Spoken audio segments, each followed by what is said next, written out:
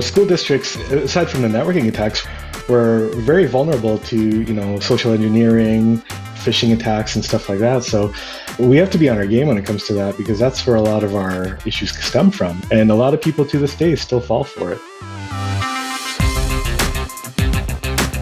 Imagine you recently started a new job as head of networking and security at Burnaby School District 41. That's one of the largest school districts in British Columbia. And just as you're getting used to the place, well, all hell breaks loose. Hi, I'm Doug Thompson. And today on Let's Converge, we're talking primary schools and cyber threats and how one district is fighting back. Consider these numbers. 4,000. That's the number of teachers and staff who work at Burnaby. 25,000. That's the number of students whose sensitive data is on the line. And 19. COVID-19. This drove all these students and staffers to their homes for remote learning. The challenge, many of these folks lack adequate home computers, so an additional 9,000 school devices were sent home with them. This was the challenge for Aylwyn Ribeiro back in 2020. Aylwyn quickly realized the tough spot he was in. He and his team lacked visibility into what these devices were up to, not to mention their patching status and antivirus software. And then there was the entirely new threat he had never encountered before. Coming from the world of business, he was used to fending off cyber criminals, but now he also had to anticipate the wily schemes and shenanigans of would-be student hackers, who all saw this as a chance to infiltrate his network as a hilarious joke, or even more likely, a badge of honor. Cybersecurity at primary schools is serious business. In 2021, ransomware attacks struck 73 school districts covering nearly 1,000 schools. And these attacks, unfortunately, are on the rise. But not at Burnaby, thanks in part to a proactive strategy that Aylwyn has helped deploy over the last few years. Welcome to the podcast, Aylwyn. How you doing? I'm very good, Doug. How are you? I'm better than I deserve. Part of what intrigues me about your story is not just how you took on this new job at the start of a crisis, but the fact that you did so with no experience in the field of education. Yeah, so kind of an interesting story. Actually, my IT background is actually hospitality IT. And, during COVID, unfortunately, hospitality took a big hit. That being said, a lot of the hospitality organizations were downsizing their teams, their front end teams, their IT teams, and just their teams across the board. Led me to go to the Burnaby School District. So really, really interesting change of path there and industry altogether, but it's been a great change so far. I find that, like when I was looking at leaving Microsoft and the opportunity to come to Tanium came along, I wasn't particularly looking for anything at the time, but I find that if you're a religious person, God or whoever puts things in your way sometimes to make you change directions in areas that you wouldn't have considered before. What attracted you to the school district itself? Mainly the fact of the role. So my role with the school district is manager of networking and security, which encompasses the entire infrastructure and the security of the organization, which is my main bread and butter. I love that kind of stuff. I love tinkering. I love security. I love networking and infrastructure. So it was kind of a natural path for me to take on this role. Well, it is. Welcome to the oven, because I find that education is a prime target for all the bad guys that want to break in. And as a security person, you're sort of on the front line of that. Hospitality, I'm sure that there is, the normal things. The bigger the company are, the more attraction you get. But I do find that education, especially the primary education, the K through 12, is a prime target for the bad guys, especially as school starts and all that, because they know when your workload is like through the roof and all, and they will leverage that to take advantage and sort of form an attack. So I'm sure you're on a really front line now, and I don't know if you've noticed that or not. No, most definitely. School districts, aside from the networking attacks, were very vulnerable to, social engineering, phishing attacks and stuff like that. So we have to be on our game when it comes to that, because that's where a lot of our issues stem from. And a lot of people to this day still fall for it. So it's crazy. We definitely have to be on our game on that. Oh yeah, I mean it's common. You're not the only one. I know that from like August here in the States, from August through October, that's when the networks are getting the phishing emails are just really ramped up because they know that the IT staff is busy resetting passwords and just trying to make sure the stuff is working for the semester when they don't really have time to sort of watch what's going, watch the normal stuff that you would be able to watch. And notoriously, education is.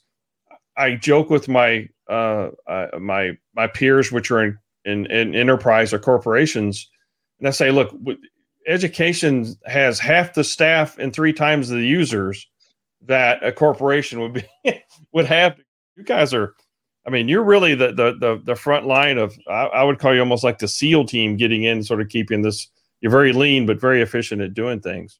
Yeah, absolutely. September is our busiest time where we have our computer support technicians going around. They're getting the schools ready, getting all the technology ready. And my team does all the back end work. So my network support technicians. So we're on the back end, we're getting the networks ready, getting all the servers ready. And, it's really hard to focus and find that balance on, usability of the network and security, and finding the balance on how to use both at the same time successfully. So, we were fortunate enough to find the balance. I have a great team that supports me, and we support each other very well. And it's really all about the people, in the sense that you treat them well, they'll get the stuff done, and that's all you can really ask for them, right? Provide them the tools, provide them the training, and they'll do it.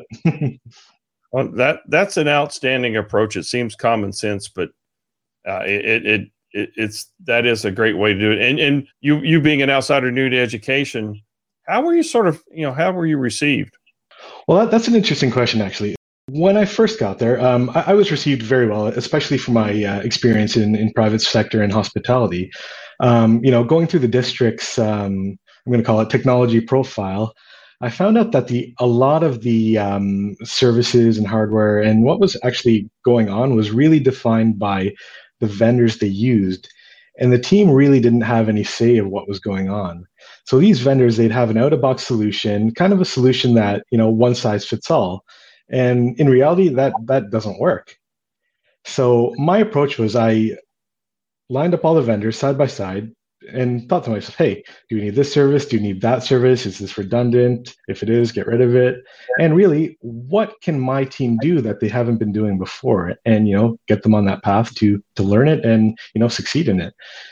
That is somebody that have the courage to go in and do that is something that I want to applaud you for, because people hate change in general. Humans, we hate change. We like the comfortable. We like what we've been doing. And I think sometimes the longer we've been in a IT or something like that, we get comfortable with the tools and all, like I said, that we use. And they tend to be, I heard somebody describe it as, here's my tool bag that I'm going to be carrying from place to place, because it's what we know.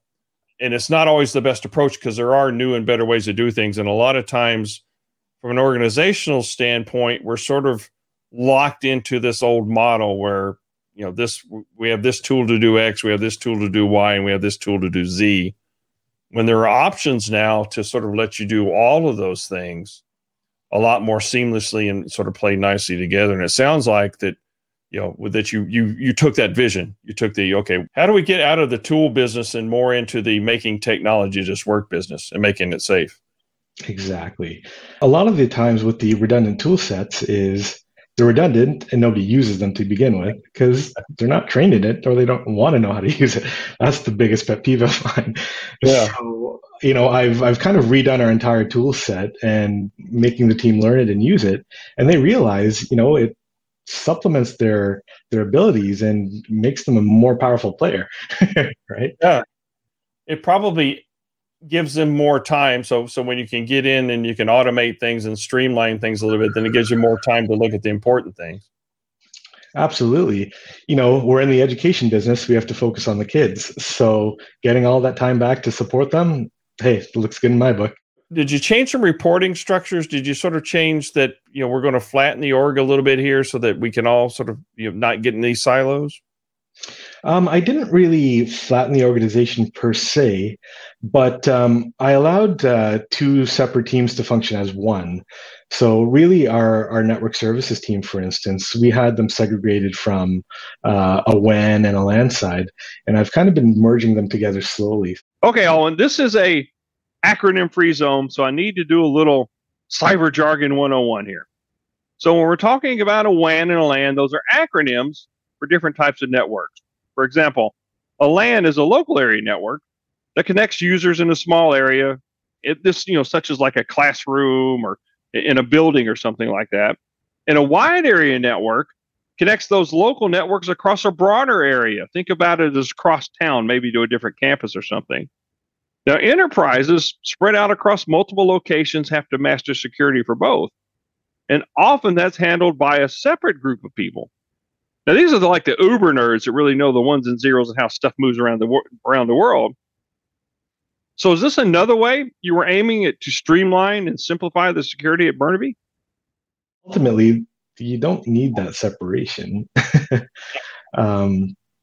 It's just made them work together way more efficiently because they're not going between teams to figure out information when they can grab it themselves easily. But you're removing the silos that are in here. Yeah. Where again, you're all sort of working off the same data, and it is right as people, especially since people have gone home, the WAN and the LAN now, the border is out wherever the user is, and being able to manage that, the tools that you used as you found that used to work great when you had castle walls, and that's where everything resided, don't work so well when everybody picks up and takes the ball and goes home. So you're removing silos and streamlining tools. I get that. Burnaby has also instituted some interesting security programs. You conduct cyber awareness campaigns, simulated phishing attacks, no, not like with a boat and a rod and reel, but phishing emails, and one-on-one training when you spot staff members who repeatedly fall victim to these cyber scams. How do you sell all this to senior leadership, who probably, by the way, are also some of the victims of these scams? So, I've been really painting a picture on how we can save money, how we can improve the organization, make it leaner and more efficient. By finding the appropriate tools, using the appropriate people and resources, we can get there. And defining that purpose, defining that path forward is the ideal way to do it.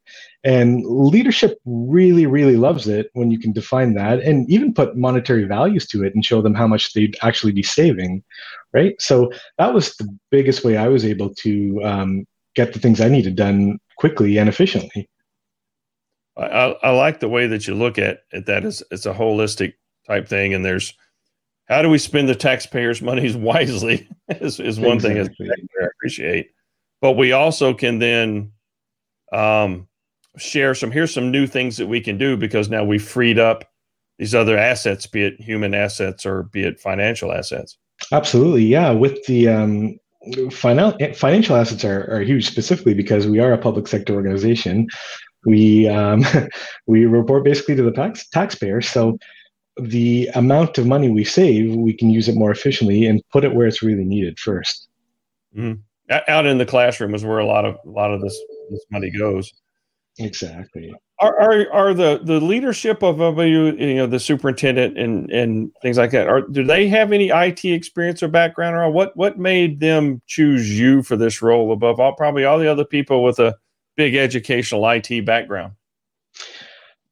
You know what? I believe they chose me because of my experience, also my ability to work with people, explain concepts simply, and to communicate well with them. That would be my biggest selling feature. A lot of IT people, they talk the jargon, the mumbo jumbo, and people don't really understand that. And executive level, they hate that. They just want plain ABC, plain English, and yeah. That's a great thing. I call that tech-splaining, all that mumbo jumbo. I call that tech-splaining. You think the hospitality industry taught you those skills and all that to be able to do that? Because you're dealing with people all the time that you want them to part with their money at your resort or things like that. Did that sort of help foment that? So I'm a people person, so hospitality actually came natural to me. So I feel that it augmented my skill set in that and made it better. I was very public facing before in hospitality, so I do feel that it did help me out a little bit in this. Yeah. But that's a great skill to have, and probably more people should have that. I one of the skills I learned early on in my sales career, I took an improv class and sort of built on that, because what it taught me to do was listen to what the customer, in this case here, what your end users and stuff were telling me, and then assimilate that. And then that way I knew, because I found out that customers tell you what they need if you just sit there and listen. Absolutely. A lot of it comes down to listening. A lot of IT people have the problem of not listening, one in through one ear out the other, right? So I have to make it a point to listen and understand what's actually going on. And then you can sort of absorb that and help adjust your plan as necessary. Exactly. So what's next on if you a year from now or so, where do you want to be, or what do you want to be doing that's even a little bit more impactful to what you're doing? Yeah, no, that's a great question. Moving the district forward in terms of IT, my major focus is to secure the organization even more. I've been looking at potentially implementing more managed threat services just to see what's going on and how it's affecting us. And even potentially, we need to bump up our user and staff training to, mitigate a lot of those social engineering attacks. So that's definitely number one on my priority list, right? Because, you could have the best security in the world, but if your people aren't trained, that's the easiest way to get in. Yeah, and you mentioned this earlier, and I meant to touch on that. It is a balance between usability and security, because you can make the most secure environment on the planet, and nobody can use it. It's secure because nobody can do anything with it. And on the other hand, giving people access to the things that they need does take sort of a different mindset, and it's a trade-off. And getting your users to understand, like, MFA is a good thing. Doing multi-factor. I find that the older users, I will put myself in that group, but we have a harder time with change than those that are younger, that have sort of grown up with technology and understand that, hey, having multi-factor it's a minor inconvenience, but at the end of the day, it makes you a lot more secure. Oh, absolutely. With the advent of MFA, that's greatly been able to reduce, account compromises. And actually, that's something we're in the process of deploying in the district right now. So we just have to really, again, it's finding the balance, because, kids K to 12, can they really do MFA? Do they have a device that can do it? Or do we segregate the groups where the older students and staff get it, and we leave the K to, let's say, K to grade 4 alone? So it's finding the balance and see what risk we're willing to accept with that. I really love what you're doing. Again, reason one to have you on the podcast is you're proven that it can be done. And maybe you're coming from the outside. You didn't know that you couldn't do it. So you just to come here and assume that.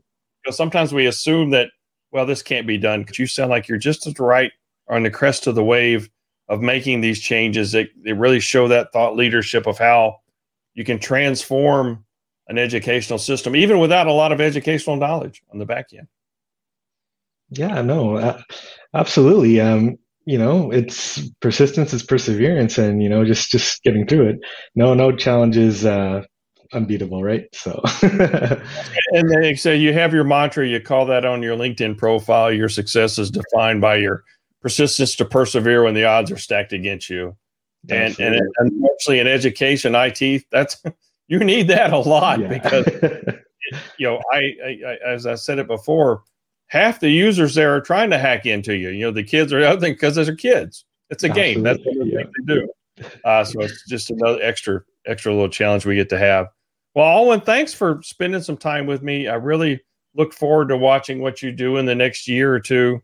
Again, thanks for being on the front line with our kids and protecting them. Thank you, Doug. Really appreciate it. Thank you. I've been talking with Aylwyn Ribeiro, Manager of Networking and Security at Canada's Burnaby School District. If you'd like to read more about Burnaby's cybersecurity strategy and the rising threat to K through 12 schools, check out Tanium's new online cyber magazine at tanium.com. To hear more conversations with today's top business leaders and security experts, Make sure to subscribe to Let's Converge on your favorite podcast app. And if you liked this episode, which I know you did, please give us a 5-star rating and recommend it to your friends. Thanks for listening. We look forward to sharing more cyber insights on the next episode of Let's Converge.